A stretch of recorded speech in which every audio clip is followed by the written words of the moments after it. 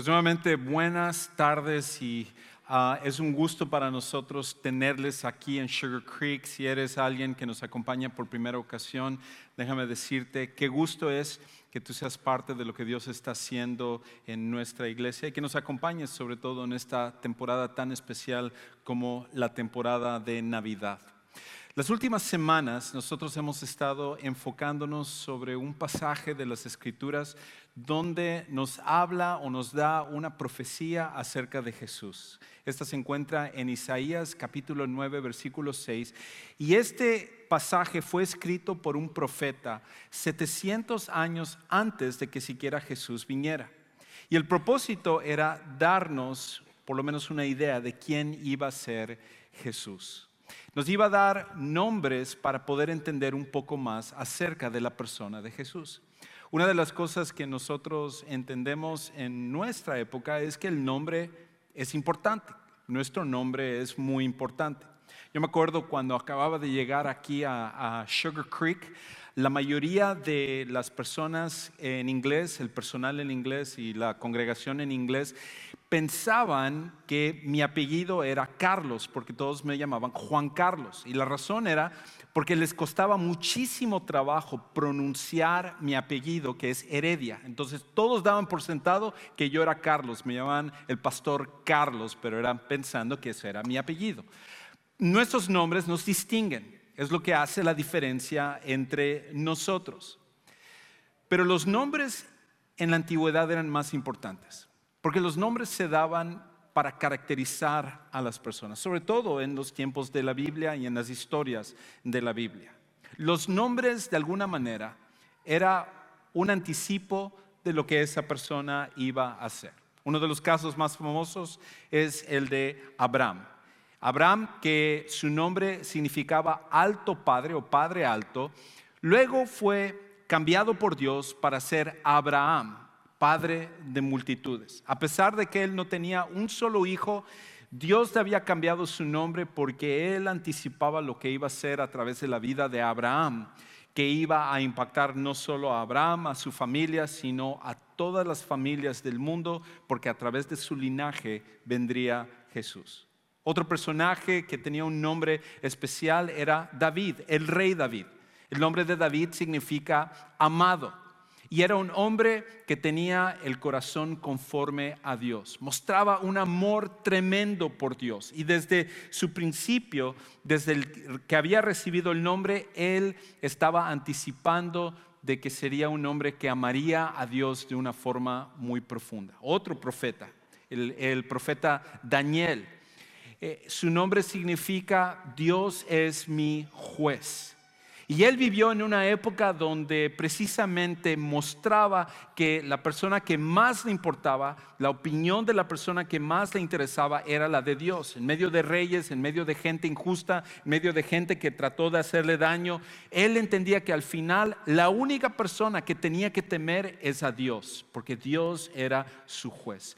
Y de principio a fin en la vida de Daniel, él mostró un temor a Dios y un amor a Dios de una forma increíble. Isaías, que es el pasaje en el cual nos estamos centrando el día de hoy, fue escrito por un hombre cuyo nombre significa Jehová es salvación. Jehová es salvación o Dios es salvación. Y este profeta Isaías se convertiría en uno de los profetas más importantes y sería el hombre que escribiría y nos darían más profecías acerca de Jesús. Y por esa razón, en Isaías 9:6, cuando él escribe acerca de Jesús, nos da nombres de Jesús para que tú y yo podamos entender un poco más acerca de la persona de Jesús. Y como veíamos la semana pasada, un solo nombre no puede capturar a la persona de Jesús.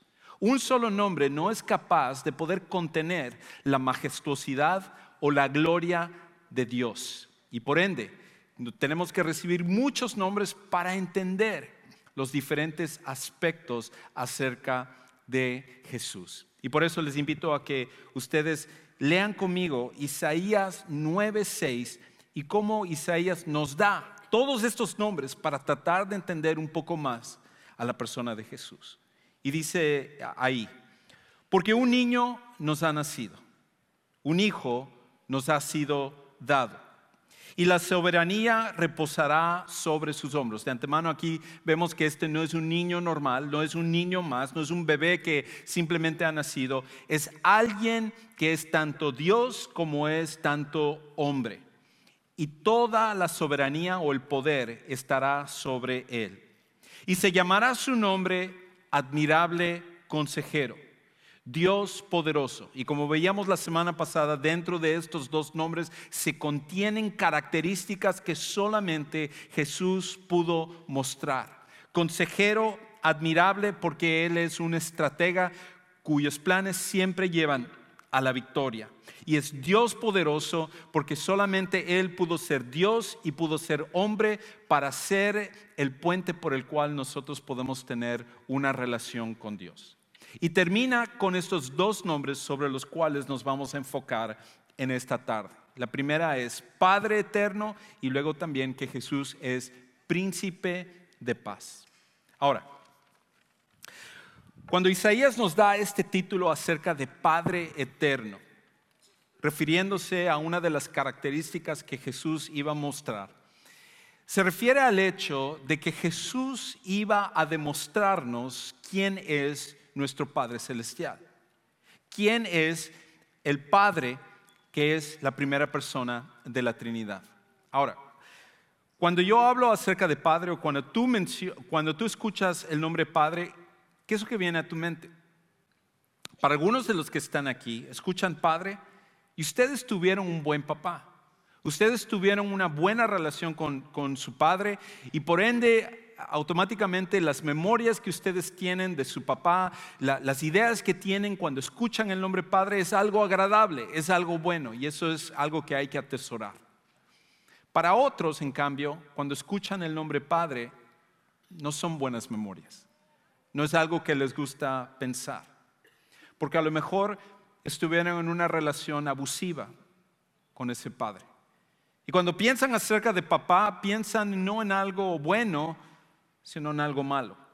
Y cuando piensan acerca de Dios como papá también, en su mente, en nuestra mente, siempre viene ese bagaje de que quizás Dios es como nuestro Padre terrenal, nuestro Padre celestial, que también trae daño y trae heridas, que a lo mejor hasta el día de hoy tú sigues cargando y tú sigues lastimado por las cosas que tú pasaste con tu Padre terrenal. Para otros no es algo ni agradable ni tampoco es algo de dolor, es simplemente un padre que estuvo ausente. A lo mejor en algunos casos un papá que estaba en el hogar, pero que emocionalmente estaba desconectado, que nunca escucharon esas palabras de te amo o estoy orgulloso de ti o realmente lo que a ti te pase me importa. O a lo mejor fue alguien que simplemente se fue del hogar y estuvo desconectado, no había una relación con él. Quizás en algunos casos alguien que falleció y nunca tuviste esa relación paternal, que cuando tú escuchas Padre Celestial es algo que piensas en algo bueno. Pero por esa razón Jesús vino a enseñarnos acerca del Padre. Cuando hablamos acerca de nuestro Padre Celestial, no es en realidad una imagen de nuestro Padre terrenal. Con todas las fallas que como papás nosotros podemos tener, nuestro Padre Celestial trasciende todo lo que nosotros podemos pensar acerca de papá. Inclusive Jesús fue el primero en enseñar a las personas a orar a Dios, no como un juez, no como alguien que estaba ahí para castigar, no como alguien que se deleita en nuestro dolor y nos manda sufrimiento y nos castiga, sino como papito, como ese padre que le preocupa todo lo que te suceda, cada cosa que te pasa, cada dolor, cada preocupación, cada sufrimiento, ese papá que está ahí listo para ponerte su brazo alrededor de tus hombros y decirte, yo estoy aquí, yo voy a ayudarte, yo te amo. Jesús, cuando enseñó a sus discípulos a orar, les enseñó que ellos oraran no simplemente Dios, sino que ellos oraran Abba, Padre o Papito, y que se refirieran a Dios como ese Padre que se preocupa por ellos.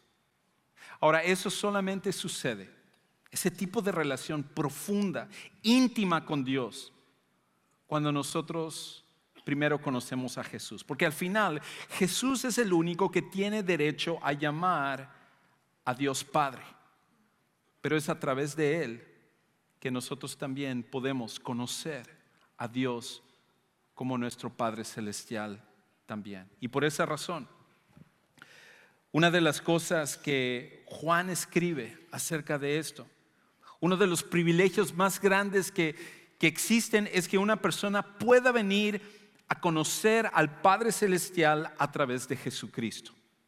No es que simplemente por nacer nosotros automáticamente somos hijos de Dios. Tiene que ser a través de Jesús. Es solamente a través de lo que Él hizo por nosotros que podemos, cuando ponemos nuestra fe en Él, nuestra confianza en Él para nuestra salvación, que entonces podemos conocer a Dios como nuestro Padre que nos ama. Y por eso Juan, el apóstol Juan, años después, él escribiría esto en 1 Juan 3:1. Miren cuán gran amor nos ha otorgado el Padre, que seamos llamados hijos de Dios. Y eso somos. Por esto el mundo no nos conoce, porque no lo conoció a Él.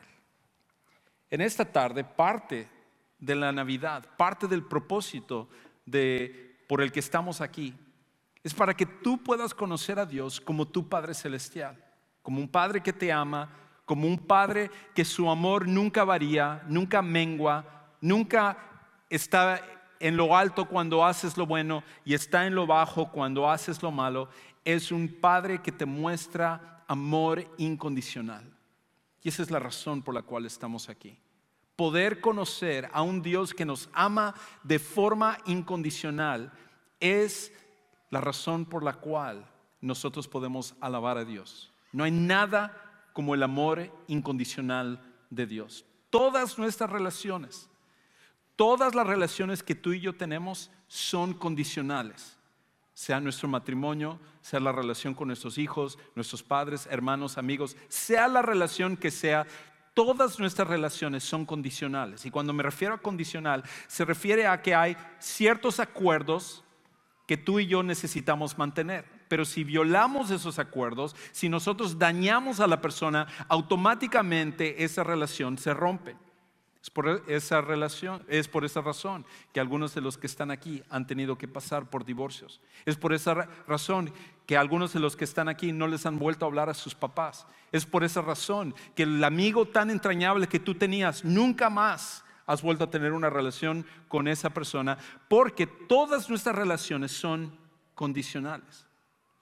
Pero Dios nos ofrece una relación incondicional como nuestro Padre.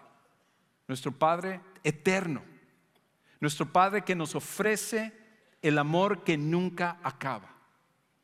Y por esa razón, simplemente pensando en el gran amor de Dios y que la Navidad es la expresión de que Dios mandó a su Hijo para que nosotros pudiéramos conocer al Padre Celestial, es la razón por la cual nosotros estamos aquí. Ahora, Isaías entonces nos dice acerca de este último título de Jesús, que Jesús es un príncipe de paz.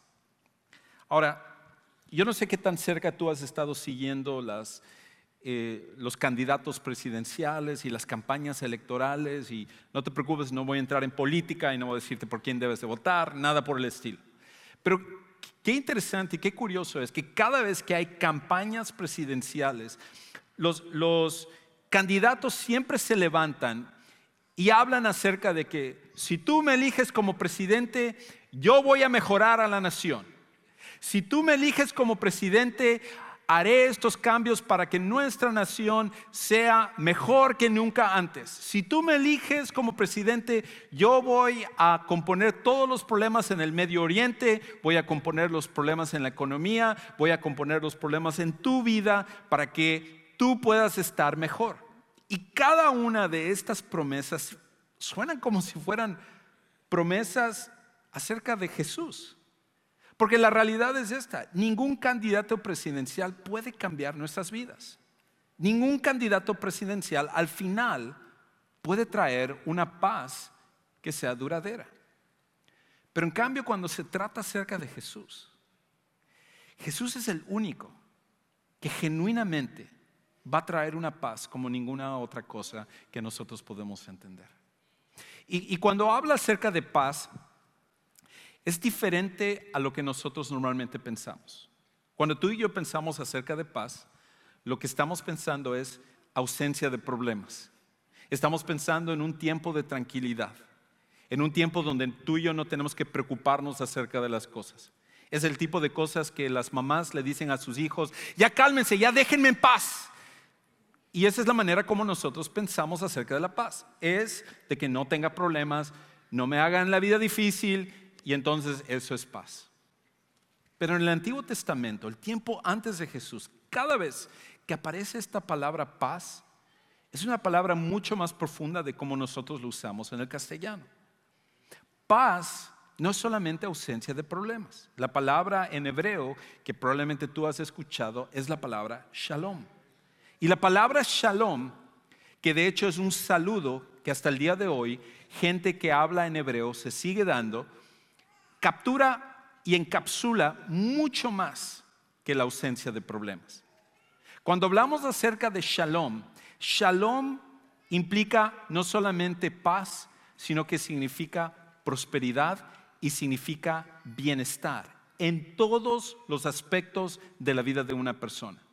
Shalom para las personas en el Antiguo Testamento implicaba un bienestar emocional, implicaban un bienestar físico, implicaba un bienestar espiritual. Significaba que holísticamente en todos los aspectos de la persona había algo que ayudaba a prosperar, a crecer, a poder disfrutar la vida de esa persona.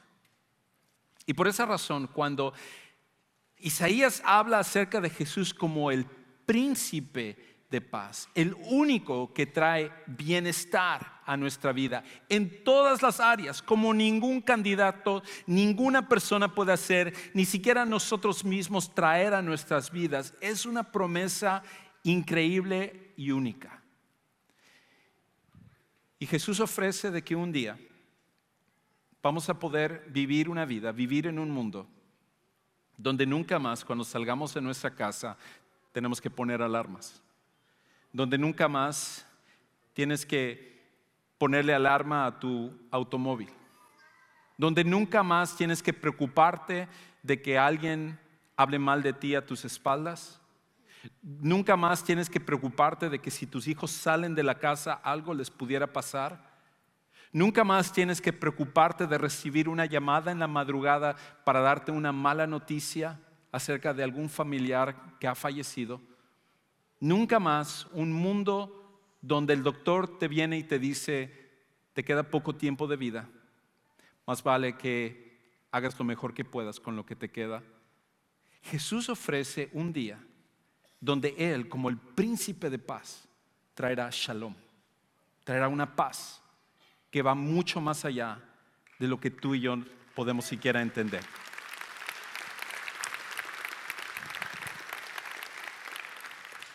Pero esa paz comienza con un lugar específico. Comienza con un lugar que tiene que Él trabajar en nuestras vidas y tiene que ver con nuestra enemistad con el Padre Celestial. No solamente no somos hijos de Dios cuando nacemos, sino que nosotros somos enemigos de Dios. La Biblia nos dice que por nuestros pecados, por nuestras ofensas, por nuestra rebeldía, por nuestros corazones endurecidos, no solamente nosotros estamos mal con Dios, sino nosotros le hemos declarado la guerra a Dios. Y eso es un lugar súper peligroso para estar, porque Dios es invencible. Dios nunca pierde. Y declararle la guerra a Dios es un lugar que tú y yo no queremos estar. Pero todos nosotros, desde que nacemos, somos automáticamente enemigos de Dios.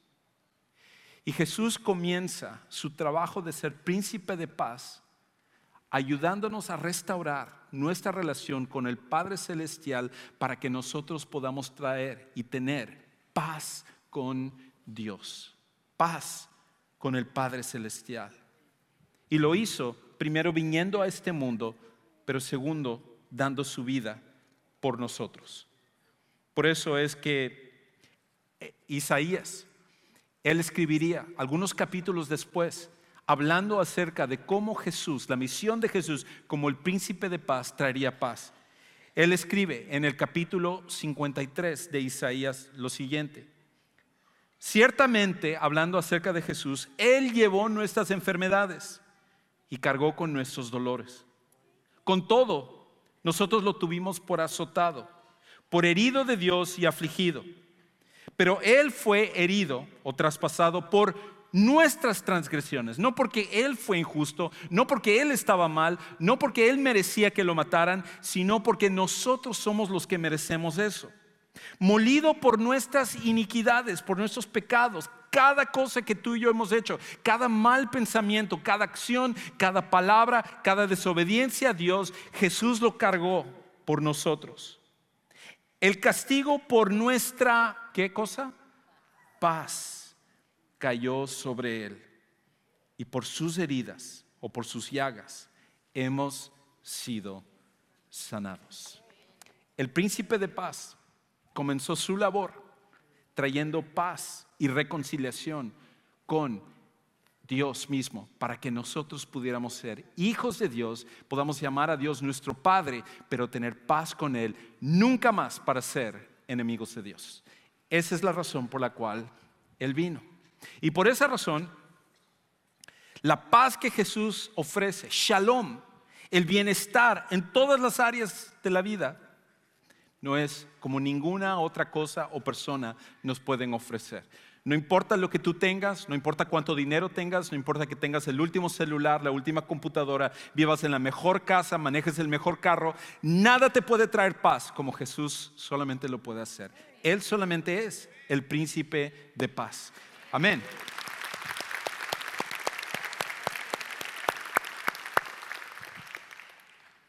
Ahora tú dirás: Juan Carlos, yo conozco a Jesús, yo he puesto mi fe en Jesús y yo no tengo paz en este momento. Yo estoy pasando por problemas, estoy pasando por situaciones, estoy pasando por algo que me está robando la paz. Es más, esta Navidad va a ser una de las peores para mí, porque no sé cómo voy a poder enfrentar esta situación que yo estoy pasando. Y una de las cosas que no podemos confundir es el pensar que porque tenemos una relación con el príncipe de paz, tenemos entonces una ausencia de problemas. Ausencia de problemas nuevamente no es tener paz. Es el hecho de que hasta en medio de nuestros problemas, el príncipe de paz está con nosotros. Y Él es el que no solo nos acompaña, sino que Él es el que al final trae la solución que nosotros no podemos traer. Por esa razón, en una ocasión, a sus discípulos, Él les dijo a ellos que Él se iba a ir, pero que ellos no se atemorizaran. Ellos iban a ser perseguidos. De hecho, ellos iban a ser martirizados. Y ellos, hombres temerosos como nosotros lo hubiéramos estado en su mismo lugar, Él les dice estas palabras no solo a ellos, sino a nosotros. Y Él dice en Juan 16:33 esto: estas cosas les he hablado para que en mí tengan, ¿qué cosa? Para que en mí tengan paz. En el mundo tienen tribulaciones.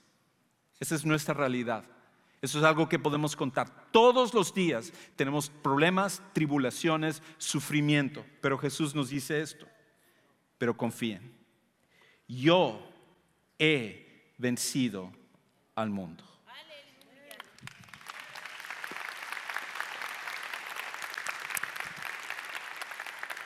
No importa dónde estés el día de hoy, no importa qué estés enfrentando, no importa el dolor que estés pasando, tú tienes la oportunidad de conocer al príncipe de paz en esta tarde. Y si tú ya conoces a Jesús como ese príncipe de paz, no tires la toalla, confía.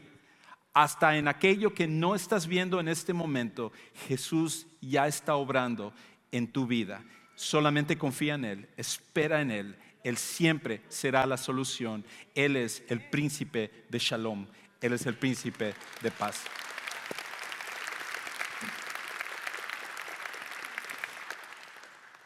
Por eso quizás tú viniste por una invitación, por algo que viste en Facebook, por un video, porque alguien te trajo aquí.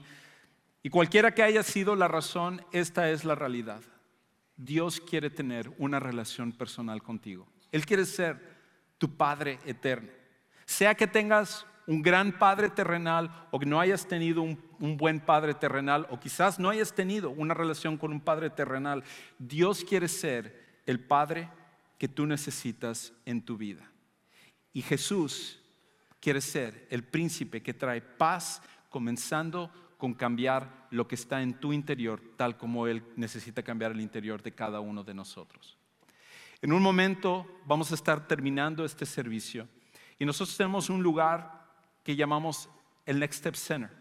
Cuando tú salgas por el pasillo de atrás, hacia tu derecha, tú vas a ver ese lugar y ahí van a haber personas que quieren platicar contigo, orar contigo y ayudarte a tomar la decisión de conocer a Jesús como tu Salvador personal. Yo lo hice hace muchos años, fui el único que fui, pasé, me acuerdo, ese día, pero ese día cambió para siempre mi vida. Y muchos de los que estamos aquí también hemos tomado esa decisión. Si tú estás aquí y no has tomado todavía ese paso, hoy puede ser el día donde tú conozcas a Dios como tu Padre eterno y como a Jesús, el príncipe de paz. Ahora, ¿por qué no hacemos una oración? Padre, gracias por Jesús. Gracias porque si Jesús no hubiera venido hace 2000 años, nada en nuestra vida tendría sentido. No habría esperanza para nuestras vidas aquí y después en la muerte. Pero gracias por Jesús. Gracias porque Jesús, siendo Dios, vino a este mundo, tomó la forma humana, se encarnó para sentir el mismo dolor que nosotros sentimos, pero sin dejar de ser Dios, se convirtió en el mediador, en el puente, en el camino para que nosotros podamos ahora llamarte nuestro Padre Celestial. Pido por aquellos que están aquí, que todavía no han conocido a Jesús como su Salvador personal, que no han entendido que el verdadero regalo de la Navidad es Jesús, para que en esta tarde puedan tomar esa decisión. Que tu Espíritu Santo pueda guiarles, ayudarles a conocer a Jesús como su Salvador y a ti como su Padre eterno. Te damos gracias por esto. Gracias por la Navidad, porque por medio de la Navidad todo ha cambiado. Nosotros podemos tener Shalom. Y todo esto oramos por el nombre de nuestro gran príncipe de paz, el nombre de Jesús. Amén. Amén.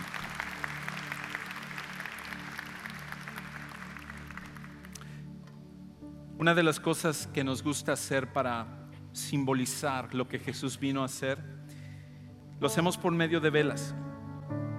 La razón por la cual lo hacemos es dos cosas. La primera es que Jesús vino para ser la luz del mundo. Jesús vino para que a través de su vida Él pudiera brillar en medio de la oscuridad de nuestro mundo. La oscuridad de pecado, de rebeldía, de violencia, de crímenes, de injusticia.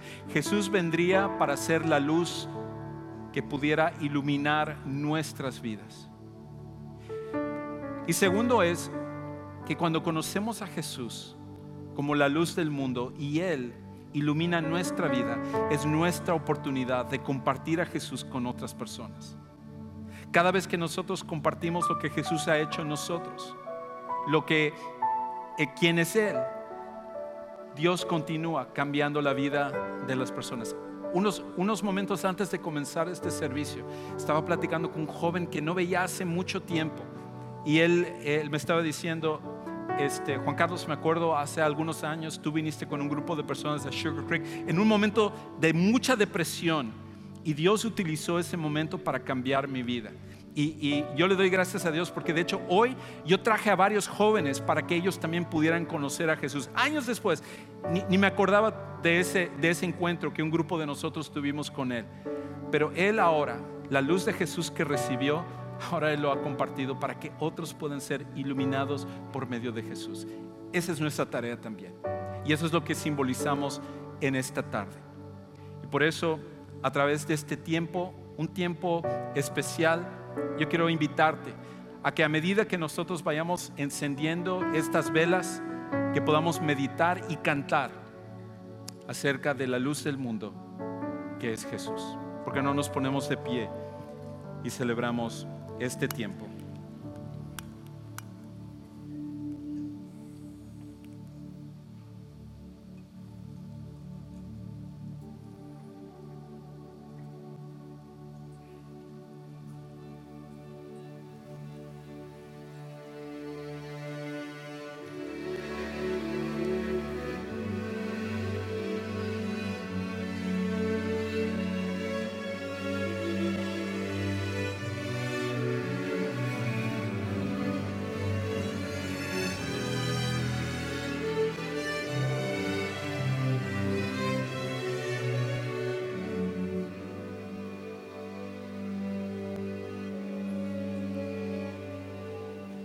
Noche de paz, noche de amor, todo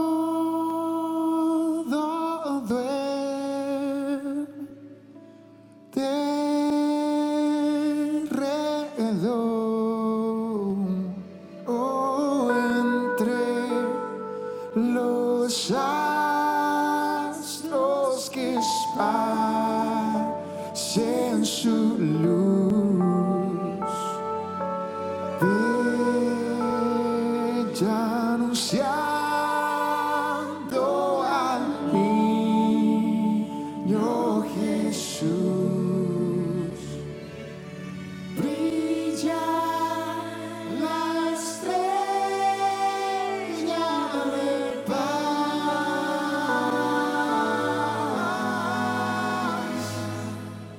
Brilla la estrella de paz.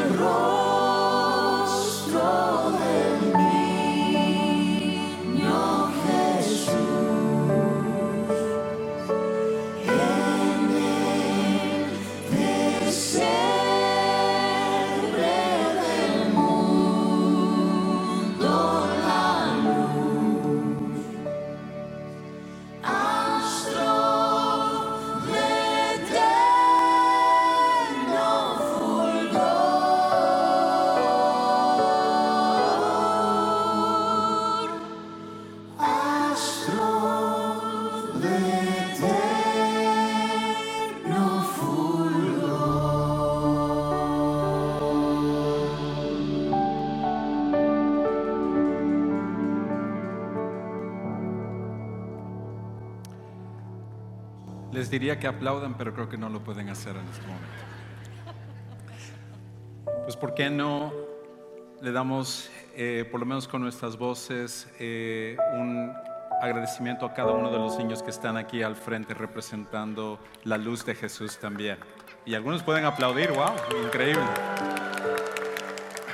Vamos a invitar ahora a los niños que ellos pasen con Luz y con los demás maestros que están aquí. Yo accidentalmente ya apagué mi vela, así que usted lo puede hacer también. Pero vamos a invitar a los niños que ellos pasen aquí con... ¿Pueden ir bajando?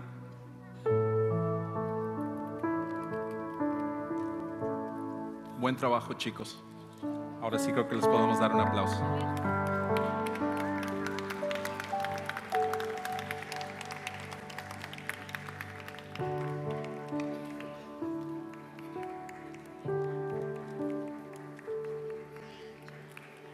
Y ahora sí, pueden apagar sus velas, no tienen que tenerlo toda la tarde.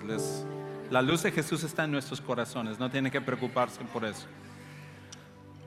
Pues un par de cosas antes de que nos vayamos. Cuando terminemos el servicio tenemos un pequeño regalo para todos los que estamos aquí, así que no se olvide de agarrarlo cuando usted salga por las puertas. Pero queremos invitarles a que nos acompañen la próxima semana, nuestro último servicio del año. Queremos despedir el año con un tiempo especial, con una predicación especial y con un tiempo para orar por el año nuevo. Así que no dejes de venir la próxima semana. Invita a otras personas a que podamos terminar bien este año dando gracias a Dios por muchas cosas. ¿Cuántos tienen algo para darle gracias a Dios por este año? Pues si es así, entonces la próxima semana les esperamos para que podamos tener este tiempo especial. Y lo segundo es, a nombre de Sugar Creek les deseamos una muy feliz Navidad. Que Dios les bendiga.